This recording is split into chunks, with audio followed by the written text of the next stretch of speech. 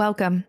I'm Jessica Tejan, and this is the Evolving to Exceptional podcast, where we talk about reaching peak performance in our workplaces, homes, and communities so that we can live our best life possible, an exceptional life.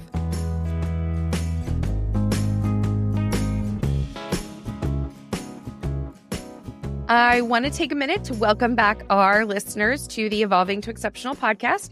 I am Jessica Tejan, and I have another fantastic guest with us this week, Angela Lewis. She is the Executive Director of HR Operations Administration at the Simon Law Firm. She has a really interesting career, has done and been in a lot of really critical roles and gotten a lot of interesting background experiences, and she's going to tell us a little bit about some of those. So, Angela, I want to welcome you to the podcast, and I want to give you a chance to tell us just a little bit about the kind of unique path you took through your past careers to ultimately end up in the human resources and the people space, and then why it is you're so passionate about what you do, why it is you do what you do every day. Absolutely. Thank you for having me. I started my career coming right out of college. I didn't know what I wanted to do, and someone said, "Hey, why don't you be a police officer?" And I'm like, okay, let's go be a police officer. So that's where I started, was as a police officer. And I did that for a number of years. At the same time, I was going back and getting my master's degree. And that led me, I then totaled a police car, was out of work, like all of the things. And I was like, that was my time to go ahead and exit when I came back. So I went into some retail management for a while. I did retail management for about 5 or 6 years after I got my master's degree. But I knew that I wanted to do human resources, people management, anything that was related to the people end of any employment. I applied to a law firm. I didn't get picked the first time, but I called back about 18 months later, and she goes, that person that we hired left. Call me back in. So I ended up into a law firm, because sometimes it's harder to get into law firms. And I was there for 12 something years. I've been at my current one for almost 9. So I've been in legal for the last 20 years is where I ultimately ended up. And in legal, I've had the opportunity not only to do the HR people management, but my roles are in smaller size firms where I do the financials, the operations, the marketing, the whatever needs to get done scenario. And it's all surrounding people, because we're all supporting the attorneys at the end of the day. So that is what my role is, and no day is the same. So that's why I really enjoy what I'm doing. I've also started coaching the lawyers and the CEOs or people of smaller businesses, because that's where some of the people management comes from, is the top down. And sometimes those people, they've been put in positions sometimes and they don't know how to be in those positions. So sometimes they need a little bit more of those softer skills or working through problem solving. This is what you should have said. This may be what you should said. This is maybe how we're going to. So that's it in a nutshell as I go down that path of talking about who I am. I'm also a mother of 4 teenage boys.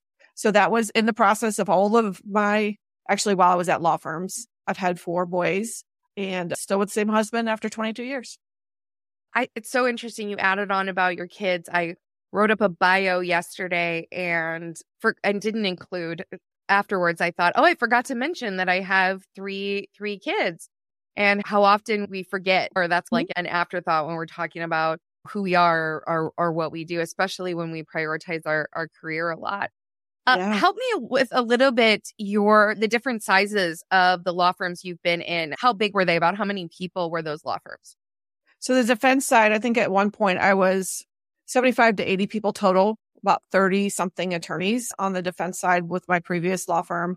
Right now, I'm right at about 65-ish with 13 attorneys. So there's a lot of support staff for those 13 attorneys. So that kind of gives, just to give our audience a sense of the size of organization and the breadth then, because you talk about having to do wear a lot of different hats of responsibilities that some of the support staff and yourself included end up having to wear in order to serve those arenas or in order to serve those spaces. Tell me I'm going to ask you a 2-part question. What do you like best about working in the law firms or with the attorneys in the law firm space? And what do you find to be the most challenging about working within the law firms? I like the fact that it's the professional end of it, right? The education, With that comes very intelligent. Not that anybody's in any other industry is not intelligent. That's not what I'm trying to say. It's just there's a different level that I found in law firms with expectations and what people can do to serve their clients. So I have found that I really enjoy being around the group of professionals, and that's support staff as well too. The support staff have to come hang and be able to do the same thing that the lawyers do, not same job role, but be able to keep up that pace. The two-part question, what do I dislike or what could I? What's most challenging about working with lawyers or in the law firms? I think there's a lot of entitlement in law firms that I have not found anywhere else. And I'm talking about from all levels of entitlement to my receptionist all the way up through the owner of the firm. That surprised me coming into law firms because I've always been at as a police officer, that's not a thing, right? In retail, that's not a thing. And when I got to law firms, I'm like, where am I at? Like, how is this okay? And both law firms are very similar. It's just you have to learn to navigate that. So it's fair, right? So then you have to go, okay, I hear you. I know what your expectation is, but how is this fair for the next person coming down? How is it fair for someone that's already sitting here? How do we make it fair? And no, you get whatever you ask for. And it's a fine line, and it's a dance that I've learned to do. Some days it's not easy at all, if that makes sense what I'm saying. Yeah. Maybe you could tell us a little bit about how that entitlement manifests. Where do you see that? What do you see people doing, or maybe where the conflict comes in with that attitude or that mentality? No, that's not my job. That is probably the largest one that I hear sometimes. No, that's not my job. In our rule, and I find this more on the plaintiff side than I do on the defense side, because in the defense side, there are client guidelines that you could bill for things, not bill for things. So there's people that have those billable hour hats. So it's more divided in this defense world. But on the plaintiff side, we don't have those billable guideline directives. So I've been called before at 7 a.m. in the morning and I need you to do XYZ, which is a paralegal role. That paralegal was out for the day. I start the XYZ and I pass it off to someone else that can complete the process. But I've been asked to do things to support the attorneys that technically are not my role, right? The support staff are asked to do things like, I'll have a paralegal. I need you to back up receptionist today. It's not my job. Actually, it is, because my receptionist is out sick. You're the only one here today during this time frame. This is what I need. But I don't get that so much anymore, just because I'm not going to ask the same person to do it again. So I'm not going to go back to the same person next time. I'm going to find someone else. So that same person is not, even though they said it's not my job, everybody plays a role. Everybody's going to have a turn, if that makes sense. So I get a lot less, that's not my job, because they also see me stepping up. It doesn't matter what I'm asked to do, right? I've cleaned stuff out of the bathrooms before, not my job, right? But I had clients there. Who else? I don't want to ask someone else to do some messes. It's just, some messes just need to be cleaned up by me. And that's the way it works. So I'm curious, as you've navigated that, and those are challenging mindsets. Lots of us probably have encountered those in workplaces and with individuals who get into that, like, I'm only doing what I'm, responsible for. And what do you think is part of that, or either what do you think is part of the root cause of that, or what is going on in the culture or environment that you've had to work on in order to address that? You've talked a little bit about fairness. Maybe you could talk to us a little bit about some of the things that you've done in the space to promote that or to create that different result. I think it comes to when people come from different law firms or grow up in certain law firms, the attorneys protect their staff, right? So some of that entitlement, I think, is bred that way because I can't touch that staff member for XYZ reason because this attorney, whatever. And I think I have broken down those barriers where it's not an issue most days for me, because I have really good communication with the attorneys. They're going to get what they need, but sometimes it might not look the way that they want it to look initially. I ultimately have the say over the staff. So even though that they work for the attorney specifically, I'm ultimately their manager or their directive day to day. Even though there's assignments, we have assignments, right? You have the same assignment every day. I'm not going to mess with that. But if I need to pull something for this, you can't tell me no, because I'm covering a hole over here, because I'll do the same for you when it happens. So I think the barrier breakdown in terms of how I've solved that problem is having a really good open communication with the attorneys. So they know that I'm not trying to slight them in any way, and that I'm just trying to make the business and clients happy and keep it flowing. And when they need something in return, I will do the same for them. And I've shown that consistency where that's broken down those barriers. I think that's such a great action step. And it really points to, as you talk about the experience that people have had at other law firms in the past coming in. Mm-hmm. I always like to bring in the neuroscience side. It really points to that those neural pathways, the way that people operate and exist, they carry with them from one workplace to the next. And so if they have existed in that legal environment with those particular ways of operating, of we just do our jobs, or we're very protective of our areas, the things you talked about, that those neural pathways are going to form. And even if a person wouldn't naturally be that way, they may have developed that way of being in the workplace setting because of those past experiences, because of how they've existed. And I love that the way that you work to undo those, and the way I would put that is to rewire those neural pathways, is to create new experiences that show them a different result, that show them how to operate in a different way that is just as valuable in a safe environment. And I also found that as my role as HR, right? HR sometimes gets a bad name, right? HR is not for the employee. They're only for the employer. And so a lot of times I'll have employees now that have been with me for a while that understand that I'm trying to problem solve and help and support the employees how they need to be supported, as well as be mindful of the employer. I'm a little bit more pro-employee than I am. Like, I will make sure that the employees are taken care of. But when people come in, they say, oh, go talk to Angela. I'm not talking to her. Why would I talk to her? It's going to cause problems for me. No, you don't understand. The more she knows, the more she can help solve the problem. And sometimes it takes people 6 months or a year or more to watch me work, to see how I interact, to be able to be comfortable to come have a conversation with me. Sometimes I know things are going on so I can fix things behind the scenes or smooth things out or try to directly talk to people. But it's that trust factor I have to earn. I have to earn it with everybody. Like, I have to. Yeah, I just heard Steph Barron she was a former guest on the podcast, and she spoke at the St. Louis SHRM event last week. And she talked about that trust is between two people. And so that is how you establish trust, is between in that relationship. And then she was talking about psychological safety, or the environment is then how safe it is to show up. It's the culture, it's the community, it's how you exist in that space. And so I think you hit on a really important factor, which is you've got to work with each individual person in order to create that trust. It doesn't just happen by default. Mm-hmm. And just like you're speaking of, they come in with preconceived or wiring that it takes a while to undo, and sometimes I can't. Sometimes it just doesn't happen. It just doesn't. Yeah. So sometimes those neural pathways are really deep, and it is hard to create change. Although I guess I should say it's not hard so much as most people aren't equipped with how to do it. They aren't equipped with how to make the shift for themselves when they want to change something, when they want to show up or exist differently. So when you and I talked before, we talked a little bit about some of your most recent challenges. What are some of the things that you've really been dealing with the most over, let's say, the last year or so that has really been a struggle for you in your role and working with the people in your workplace? I think post-COVID, I don't know that we're post-COVID anymore. It seems like it's flaring up again, but the mental health component, not that it surprised me, but it's more prominent in terms of my day-to-day interactions with people.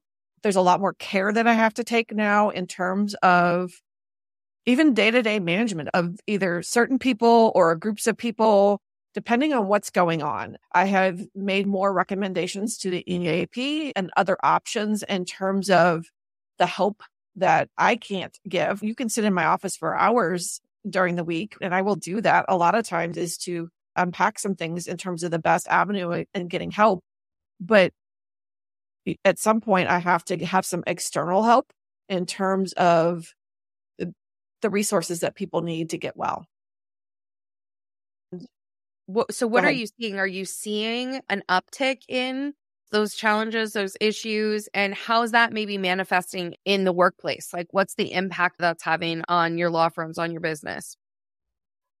Anxiety seems to be one, like the day-to-day, like in terms of the commonality, anxiety seems to be so heightened. Some things that may be out of the norm or a little bit more pressure on employees now unwinds people a lot quicker than what they used to. So being able, and with that trust, so I built a lot of trust with almost everybody at the firm. Some people I never will. So we'll operate how we operate. But sometimes when I know that I have a working relationship with someone and the trust, we can sometimes unpack that to get them back on track that day.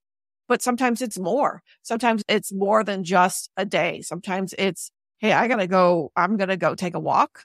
Hey, I'm going to take the rest of the day. I can't do this today and I'll hit it again tomorrow. Or yeah, maybe you're right. Maybe it's time I go talk to someone. Can you give me those phone numbers again? So it runs the spectrum, right? And I've seen some more extreme, maybe I'm not going to mention it. I've seen some more extreme things that I've had to work with recently that in a workplace, I don't know that everybody's equipped to handle what that really looks like and what they can do for the people when it's happening in their offices and affecting a lot more than just one individual. I think you're pointing out a lot there in terms of one, that there is this sense that people, by and large, I'm not saying every person, but by and large, people are operating right at capacity or even beyond capacity. And I recently spoke at the SHRM conference or at a SHRM event, and I talked about that. One of the challenges I had when I went through my burnout experience, when I went through my situation, was that I didn't know what burnout looked like. So I didn't even know that it was burnout until a year later when I could finally go, oh, that's what happened. And I think people think that burnout, when we say burnout, it means somebody is imploding, completely non-functional. But burnout looks like a person that's going to work every day, that is still functioning, that is still paying their bills and taking care of their family. And underneath it, they are negative and cynical and exhausted and overwhelmed. And they might be starting to feel like they're not really doing a good enough job, like that things aren't really fair, like things aren't working out the way that they would want them to. And they fall into this disengaged trap, but they still look like a functioning, performing person. And so we often talk about mental health issues, but the issue is, from my perspective, it is mental health, but it's actually full physiological health, because it is everything that's impacting that person. It's all those experiences. And one of the things we talk about is that we take our bodies with us everywhere, and our bodies store that stress, whether we move through it or not. And so if we have stress at home, if we have stress at work, it's going with us wherever we go and impacting everything we do. And at some point, it boils over into those much more serious situations where where there's the potential that they might hurt themselves. They might hurt other people. They might do self-damage, either through substance abuse or just through how they're not taking care of themselves. And all of those things compound together and are creating a really tough situation for workplaces to operate, of course, but for individuals to operate within them as well. Yeah. Yeah. And yes, I agree with all of that. And so having the individual discussions, but what I've also started doing is bringing in lunch and learns, right? So an outside speaker that would give people ideas on terms of how to decompress, what they can do differently than maybe going have 3 drinks after work. Maybe it looks differently because you start having different habits, right? If it's eating or it's the meditation, people think that doesn't work. It does, absolutely works, right? To be able to clear your mind and maybe clear some of that stuff off of you that's sticking with you for the day. So I've started bringing exterior speakers in, because sometimes they just don't want to hear me talk anymore. And if you hear someone else speak and maybe say the same thing that I might have said to them individually, something will stick, right? Because everybody has to choose to make change or to do things themselves. I can't say you need to do this. It's not going to work. I can suggest, I can put things in front of you that you may choose to do things, but ultimately it's your choice. So we're doing a little bit more of that to try to maybe even get those that are not speaking to me about some certain things, to see if I can't get some more group effort and maybe helping them. And I didn't know that I helped them, if that makes sense too. Absolutely. Almost like we underestimate the benefit of even the small things that we can do in our lives to make a difference. I met with someone yesterday for a discovery call, and on every discovery call that I do, I give this one piece of action, which is to start doing balanced breathing for 2.5 minutes every day. So breathe in evenly, 6 counts in, 6 counts out for 2.5 minutes. It'll reset your nervous system, and I guarantee you feel better when you're done. And so even if that's the only thing you do different, is that 2.5 minutes on your drive home or 2.5 minutes before you get out of bed in the morning, you breathe and do some balanced breathing. Even that really small thing can make a big difference and start to have you feel different and feel better. And I think sometimes people think it has to be this big, massive change and underestimate all those small little pieces and suggestions and how those can help. Yeah, absolutely. Absolutely. So tell me, what are some of the things you think that either that the workplace is doing that is either contributing to or having an impact? Are there things that you see in terms of workplace culture or workplaces in general that are creating this result or creating this outcome in people? Yes. And I've seen things in my consulting role and just because I talk to other administrators in general, right? So it's a small group, but it's not a small group because we all know each other in some sort of facet. But not, this is going to sound conceited, but I'm going to say it anyway. Not everybody operates like me, right? So I've created a culture where I'm at where this is okay. When I walk into consulting places, sometimes my head explodes in terms of what's going on, what's accepted, what is being done from the top down or not being done from the top down in terms of support or not support. And there's huge turnover and they're like, fix this. I need to fix you first. And then we can go fix the rest of the stuff. And so I do find that there's a lot of things still going on that it's not okay. People still don't think that mental health is an issue or time off of work is an issue. And they keep just piling and piling. They'll get to it. They'll do it. It's okay. And it's not okay. We need to step back for a hot minute and reevaluate how we treat our professionals, how we treat our employees. And that's every industry, actually, because I'm in some different industries too. That's in every industry. It's not just in legal. Industry. I would say these challenges are almost universal right now. And I too talk to dozens of HR leaders and people in different organizations. And the mental health challenge is truly systemic, that there is a systemic sense of overwhelm. And I think that there are, in my observation, there's workplace factors at play. There are cultural factors at play in terms of cost of living and inflation and just the stresses that come from that and people's sense of working so hard but still not getting ahead that wears down. And there's this fairness component that comes into play, which is highly associated with burnout when people see things as unfair.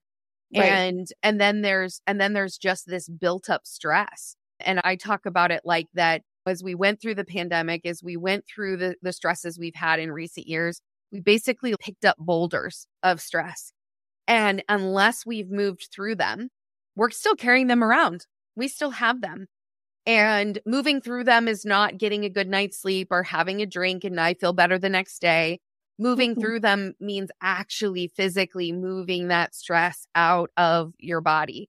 And a lot of us don't move that much anymore. And that stress stays stored there. We haven't learned how to move through it. And that can cause a lot of the long-term consequences, I think, that we're seeing in workplaces and, like you said, all different types of industries. Is there anything in particular that you have observed or that you think would really make a big difference, that you think it could really bring value to organizations, whether it's yours or others that are struggling with this challenge, to start to turn the tide or to start to take action and make a difference? I think it comes back down to the human level, right? It's how we treat people in general. And I don't want to put that on the employer. I think sometimes my employees treat other peers horribly just because of, I think it's the trauma that they brought in with. It's how they acted in other places and that was acceptable. I think it's really the human level that people just need to treat people how they want to be treated and take care and truly learning the people's nuances. You don't have to be friends with everybody. It's not going to work. I don't have to be friends with everybody, but I have to learn not to get upset if I hear someone talking too loud, because that's one of my triggers, because I don't want loud speaking in the hallway. Really? Is that really what's going on? Tell me why can't we go, oh, she talks too loud. I know that she's coming down the hall. Not a big deal. I need to go back to work. Why is it an unwinding at that point? So I think people bring so much stuff in with them as well, too, that they don't know how to unpack and they don't know how to treat people fairly. I think it really comes down to us as individuals and not necessarily on the employer. I think we can help facilitate that, but I think it's really the humans and the people in general. I think it's so interesting that you said that, because at a fundamental level, we are what we've been. We are the accumulation of all of our experiences, our environments, our interactions, everything we've lived and done is what has made us who we are and how we show up, and literally created our intelligence and how we are wired as humans. And we all show up with our own ways of being, our own ways of operating, and our own set of triggers, our own set of responses. And those have a huge impact, like you talked about, in terms of relationships and productivity and how people interact. One of the things I wonder a lot is whether we really appreciate the impact all of that has on performance in the workplace, and that as we ignore it or pretend it's not our problem, we don't have to offer services for that, or people should leave their personal life at home, all those types of mentality, how much that's really impacting your results. Because when we're carrying that all around, when we're carrying those boulders around, when we're in conflict with other people, when we're dealing with internal frustration because somebody's talking too loud, we're not being as effective or productive or performing at our best, which also means we're less fulfilled in what we're doing because we don't feel good while we're doing it. So we feel worn out, run down, frustrated, triggered, all of the things. And then that just compounds the situation. And so it just keeps getting worse. Do you think leaders, owners, people that are in those positions appreciate just what an effect that human experience is really having on their workplace results? I don't know that people are aware. I don't know that, and even if you make them aware or point things out, I don't think everybody gets it, if that makes sense. I don't think that whole philosophy or way of thinking about why people interact, you just tell them to stop it. No, you can't just tell them to stop it. We got to figure out why they keep interacting that way. Why do they keep fighting over something what I see as silly, right? You may see as silly. They don't see it as silly. So why we have to figure that out.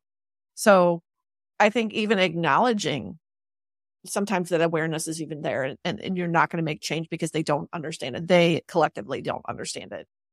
And sometimes someone may even know that something they do is silly. Like, I know that I shouldn't be triggered by someone talking loud. I'm just going to keep using your example, right? Yeah. Or whatever Right. insert whatever thing is. Yeah. But I can't seem to stop because I don't know how to change my pattern. I don't know how to change or get to that root issue.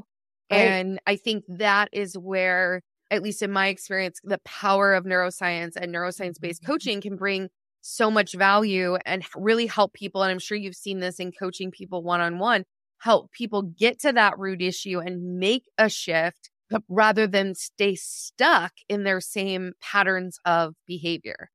Yeah. I've asked some really hard questions when you're having one-on-ones with people, specifically when you're coaching. You can have, sometimes I ask some really hard questions, and it may be dealing with something way back as in childhood. How did this show up for you then? How did it show up when you were a teenager? What was your reaction of? How do you think you do that now? Even having, and they're like, why are we talking about this? I'm like, because it all is affecting you, how you're responding and acting right now in this particular, like, you can unpack a lot of things, but in this particular situation, that's what I'm seeing. Then it could potentially come back all the way from here, and we have to unwind what's back here and what you were feeling back there. talking about the feels. Absolutely. And I'm an attorney, so I have the legal background, but I really worked in the engineering space and the manufacturing world. And neither of those are super touchy-feely spaces. They are, and in law school, certainly. So when you're talking about lawyers, the theme in law school is just keep going. You learn, and I think this is where I picked up a lot of my toxic traits, I would say, of working 18 hours straight, not moving because of the study requirements, because of the competitiveness, because of the expectations that are there. And so you learn this way of being that is actually really toxic to your body and your to how you live. And then those consequences catch up. You can do it for a while. You can do it for a decade or two, but eventually it's gonna catch up with you. So I'm curious a little bit to just ask you about some of your coaching clients or your consulting clients. And as you're working with those coaching clients, what are you seeing be some of the common themes, if there are any, of things that people are struggling with, things that people are needing to address to make changes in order to be more effective leaders or in order to run their businesses or get the results that they want in terms of their performance? When you said that, I just thought of a client that I recently am no longer engaged with because they had a laundry list of things that they wanted me to come in and resolve and fix. And I kept coming back to the same conclusion. And this is a you fix. I can't fix this other stuff. I can't fix this other stuff first. Like, it has to start with you. And having those conversations, and I'm pretty direct anyway, in general, and I do it in a kind way, but I'm very direct. I don't beat around the bush with things. I'll go right in, we'll talk about it, and we can either resolve it or we'll figure out something else. They didn't want to change ultimately. They wanted me to fix all of this other stuff that they thought was broken. Well, it was broken because their management style was really off and it wasn't consistent. And the way they spoke to people was, quite frankly, horrible, because I ended up getting some of that too when they didn't like I'm like, okay, how you're speaking to me as an outside consultant, how do you speak to your staff? I'm quite sure that I'm not the only one feeling the way that you're speaking to me now. For me, I can go, not mine, keep on moving. But the people that are working for you can't do that. So, but change is hard, right? They want me to fix all the other things. And that's the biggest thing, is they want me to fix. Sometimes my coaching clients are phenomenal. They're like, yeah, let's do this. Let's roll up the sleeves. What do I need to do? Yes, I will read that. Yes, let's talk about this. Let's unpack this. Here's a really big problem. What have you done in the past? Okay, let's look at different avenues. And we problem solve together. And they're like, I'm going to do that. And they'll move forward. So I've had end of the spectrum, some stuff in the middle, but there are some willing to change and can unpack things and keep on moving, and things turn around dramatically. Sometimes I have to walk away from clients because the change factor is not there or the accountability factor is not there. And that's not something that I'm willing to keep beating my head against the wall with. Yeah, I think what's interesting, how often those deep-rooted challenges, those deep-rooted issues, or the things that people don't want to see in themselves are the root of multiple issues or multiple challenges. And it's one of the reasons we talk a lot at Evolving to Exceptional in our organization around this self-awareness piece. And that truly, that is the foundation for solving and addressing most issues. And you can do set goals, and goal setting's great, and learning and developing's great, and all of that's still important. But the reason those things don't work or don't happen or don't create the results that you want in your life is because there's something internally that isn't working correctly. There's something internally that is in conflict in terms of your multiple brains and how you show up and how you operate, that is preventing you from making the progress that you want. And then it's sad when it manifests in that way, where one person's challenges then impact or have an effect outward on all the people that work for and with them. Yeah. Which causes all of these other employees that if I would hire, I'd be getting some of those employees that were maybe potentially at that business. And here we are, I'm undoing all of the things that they've been now ingrained with another manager that has managed them poorly. So it's a perpetual cycle that we're constantly dealing with as an employer, right? Or as people working with people. And as we move into the future, as we keep progressing, the reality is that the people are the only factor, because we are automating and using technology for everything that we possibly can. And so ultimately, the biggest lever that organizations have really is their people. Yep. And what's so interesting about that, I think, is that leaders and organizations will spend so much time studying and understanding financial reports, strategic direction setting, how to mitigate risk and address potential risks, and all of those types of how their processes and systems work. And yet, most of them don't know how their own body works, let alone how the human body is supposed to work. They don't understand really how does their brain interact with their body, and how does that impact decisions, and how does that impact their energy throughout the day, and how much they're able to work, and how good they are at what they're doing when they are working. And so we use measures like time, which of course attorneys are notorious for, right? Billable hours. So as if somehow time equated to results or outcomes. Or we use other types of like how many widgets or how many things were you able to execute, rather than really understanding what it takes to create true human performance. So what do you see in terms of either your workplaces or the people you coach and the workplaces, the consulting workplaces that you've worked with, as some of the things that you would most like to bring or most like to see them be doing or adding in terms of support that would bring them value right now?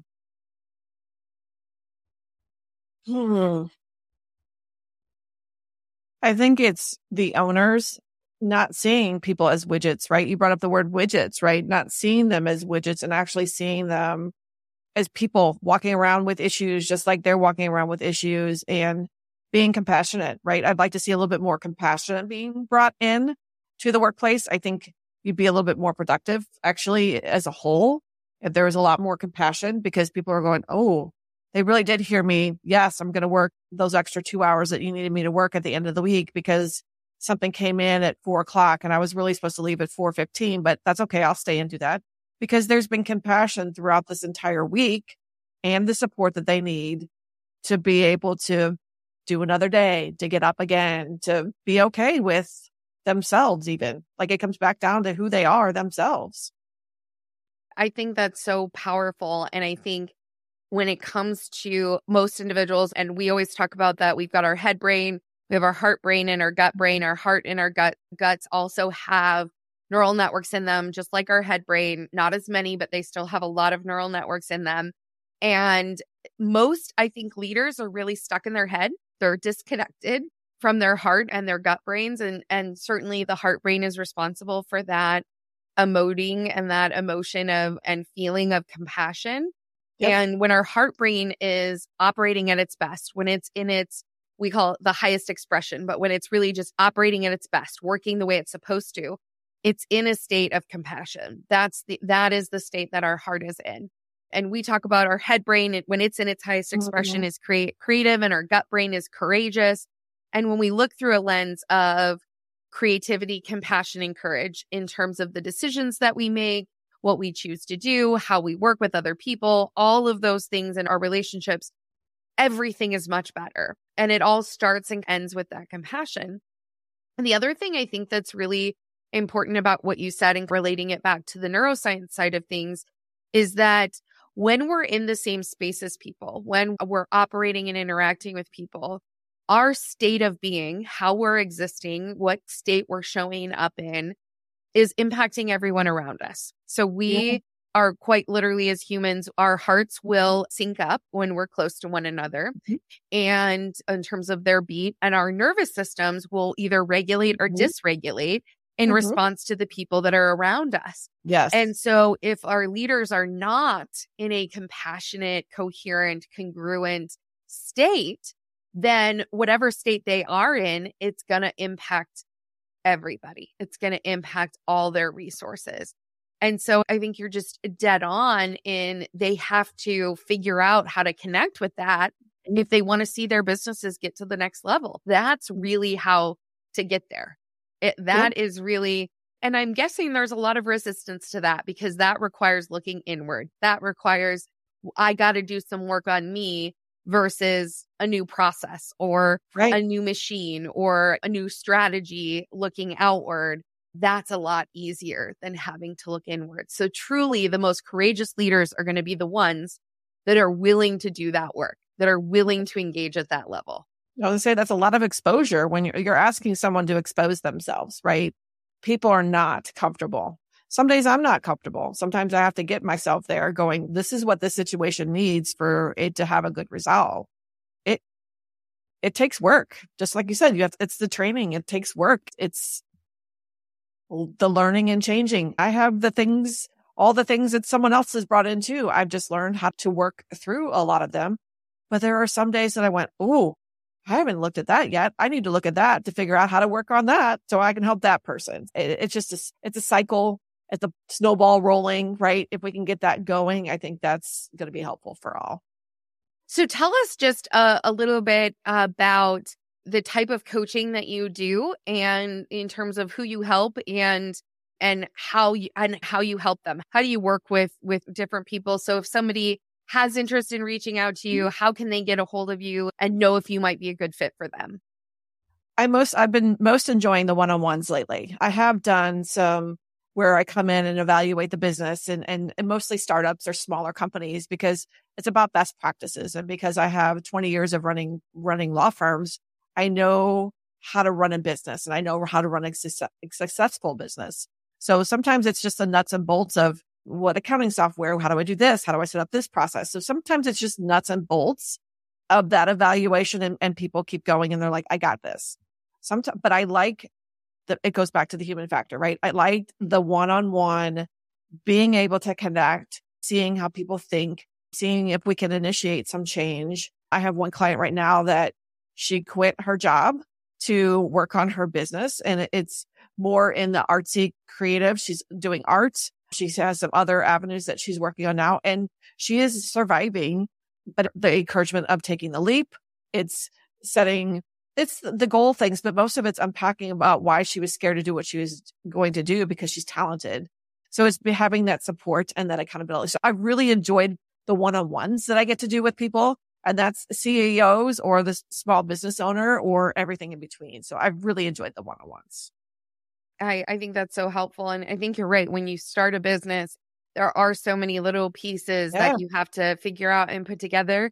And I will also say, having been on my own starting of a business entrepreneurial journey for 2 years, that there is nothing like entrepreneurship to create or unearth challenges or issues within yourself. There's nothing like the loneliness, the fortitude that it takes, the determination, the vulnerability to take a leap and build something on your own or create something on your own to unearth those challenges or those issues. So I've had coaches throughout my journey so far, and I don't know how anyone can do it without a coach. And I think that those that aren't are missing out on some much needed support by having somebody who can help them work through things. And I say the same for me. I have people that I work with too consistently because I do think that it is lonely at the top. You mentioned that. It is lonely at the top when you're doing what you're doing.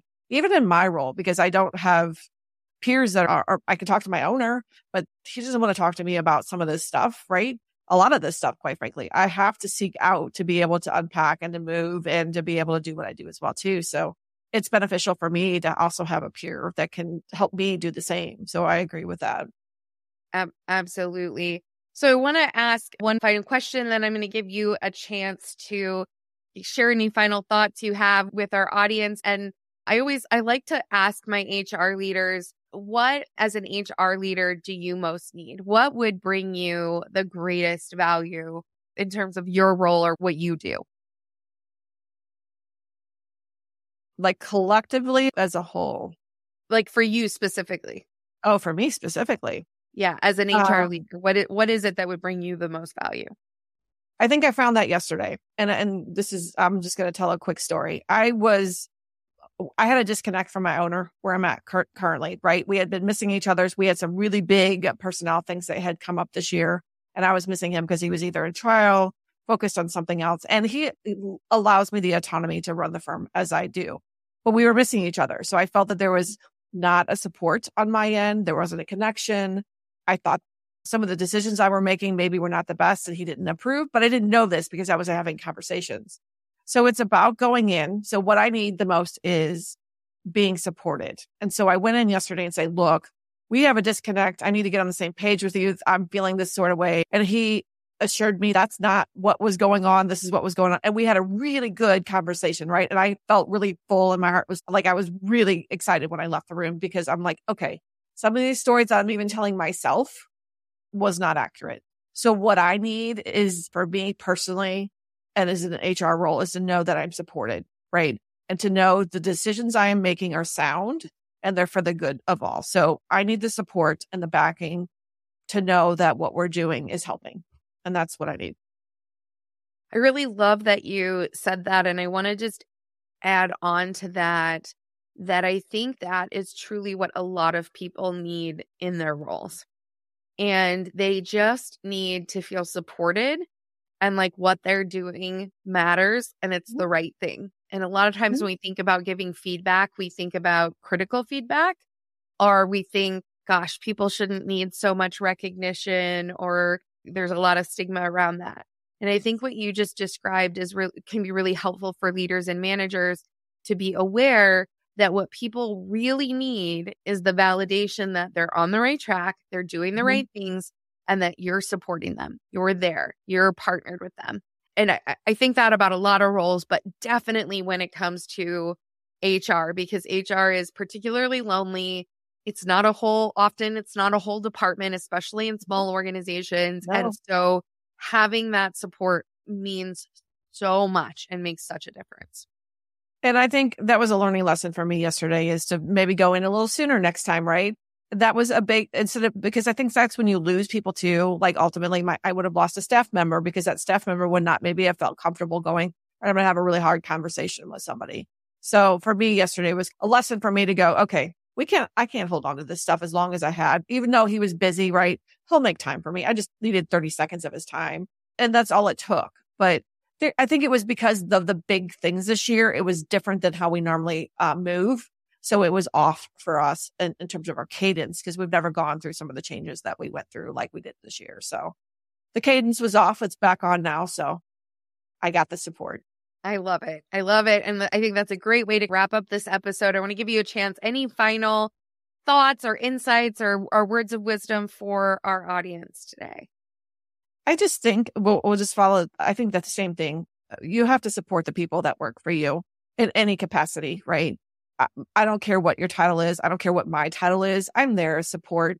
I'm there for whatever level, and to bring compassion and kind of model that for everyone else. So I think a little bit more of that from others would be helpful as well too, as we move through this life.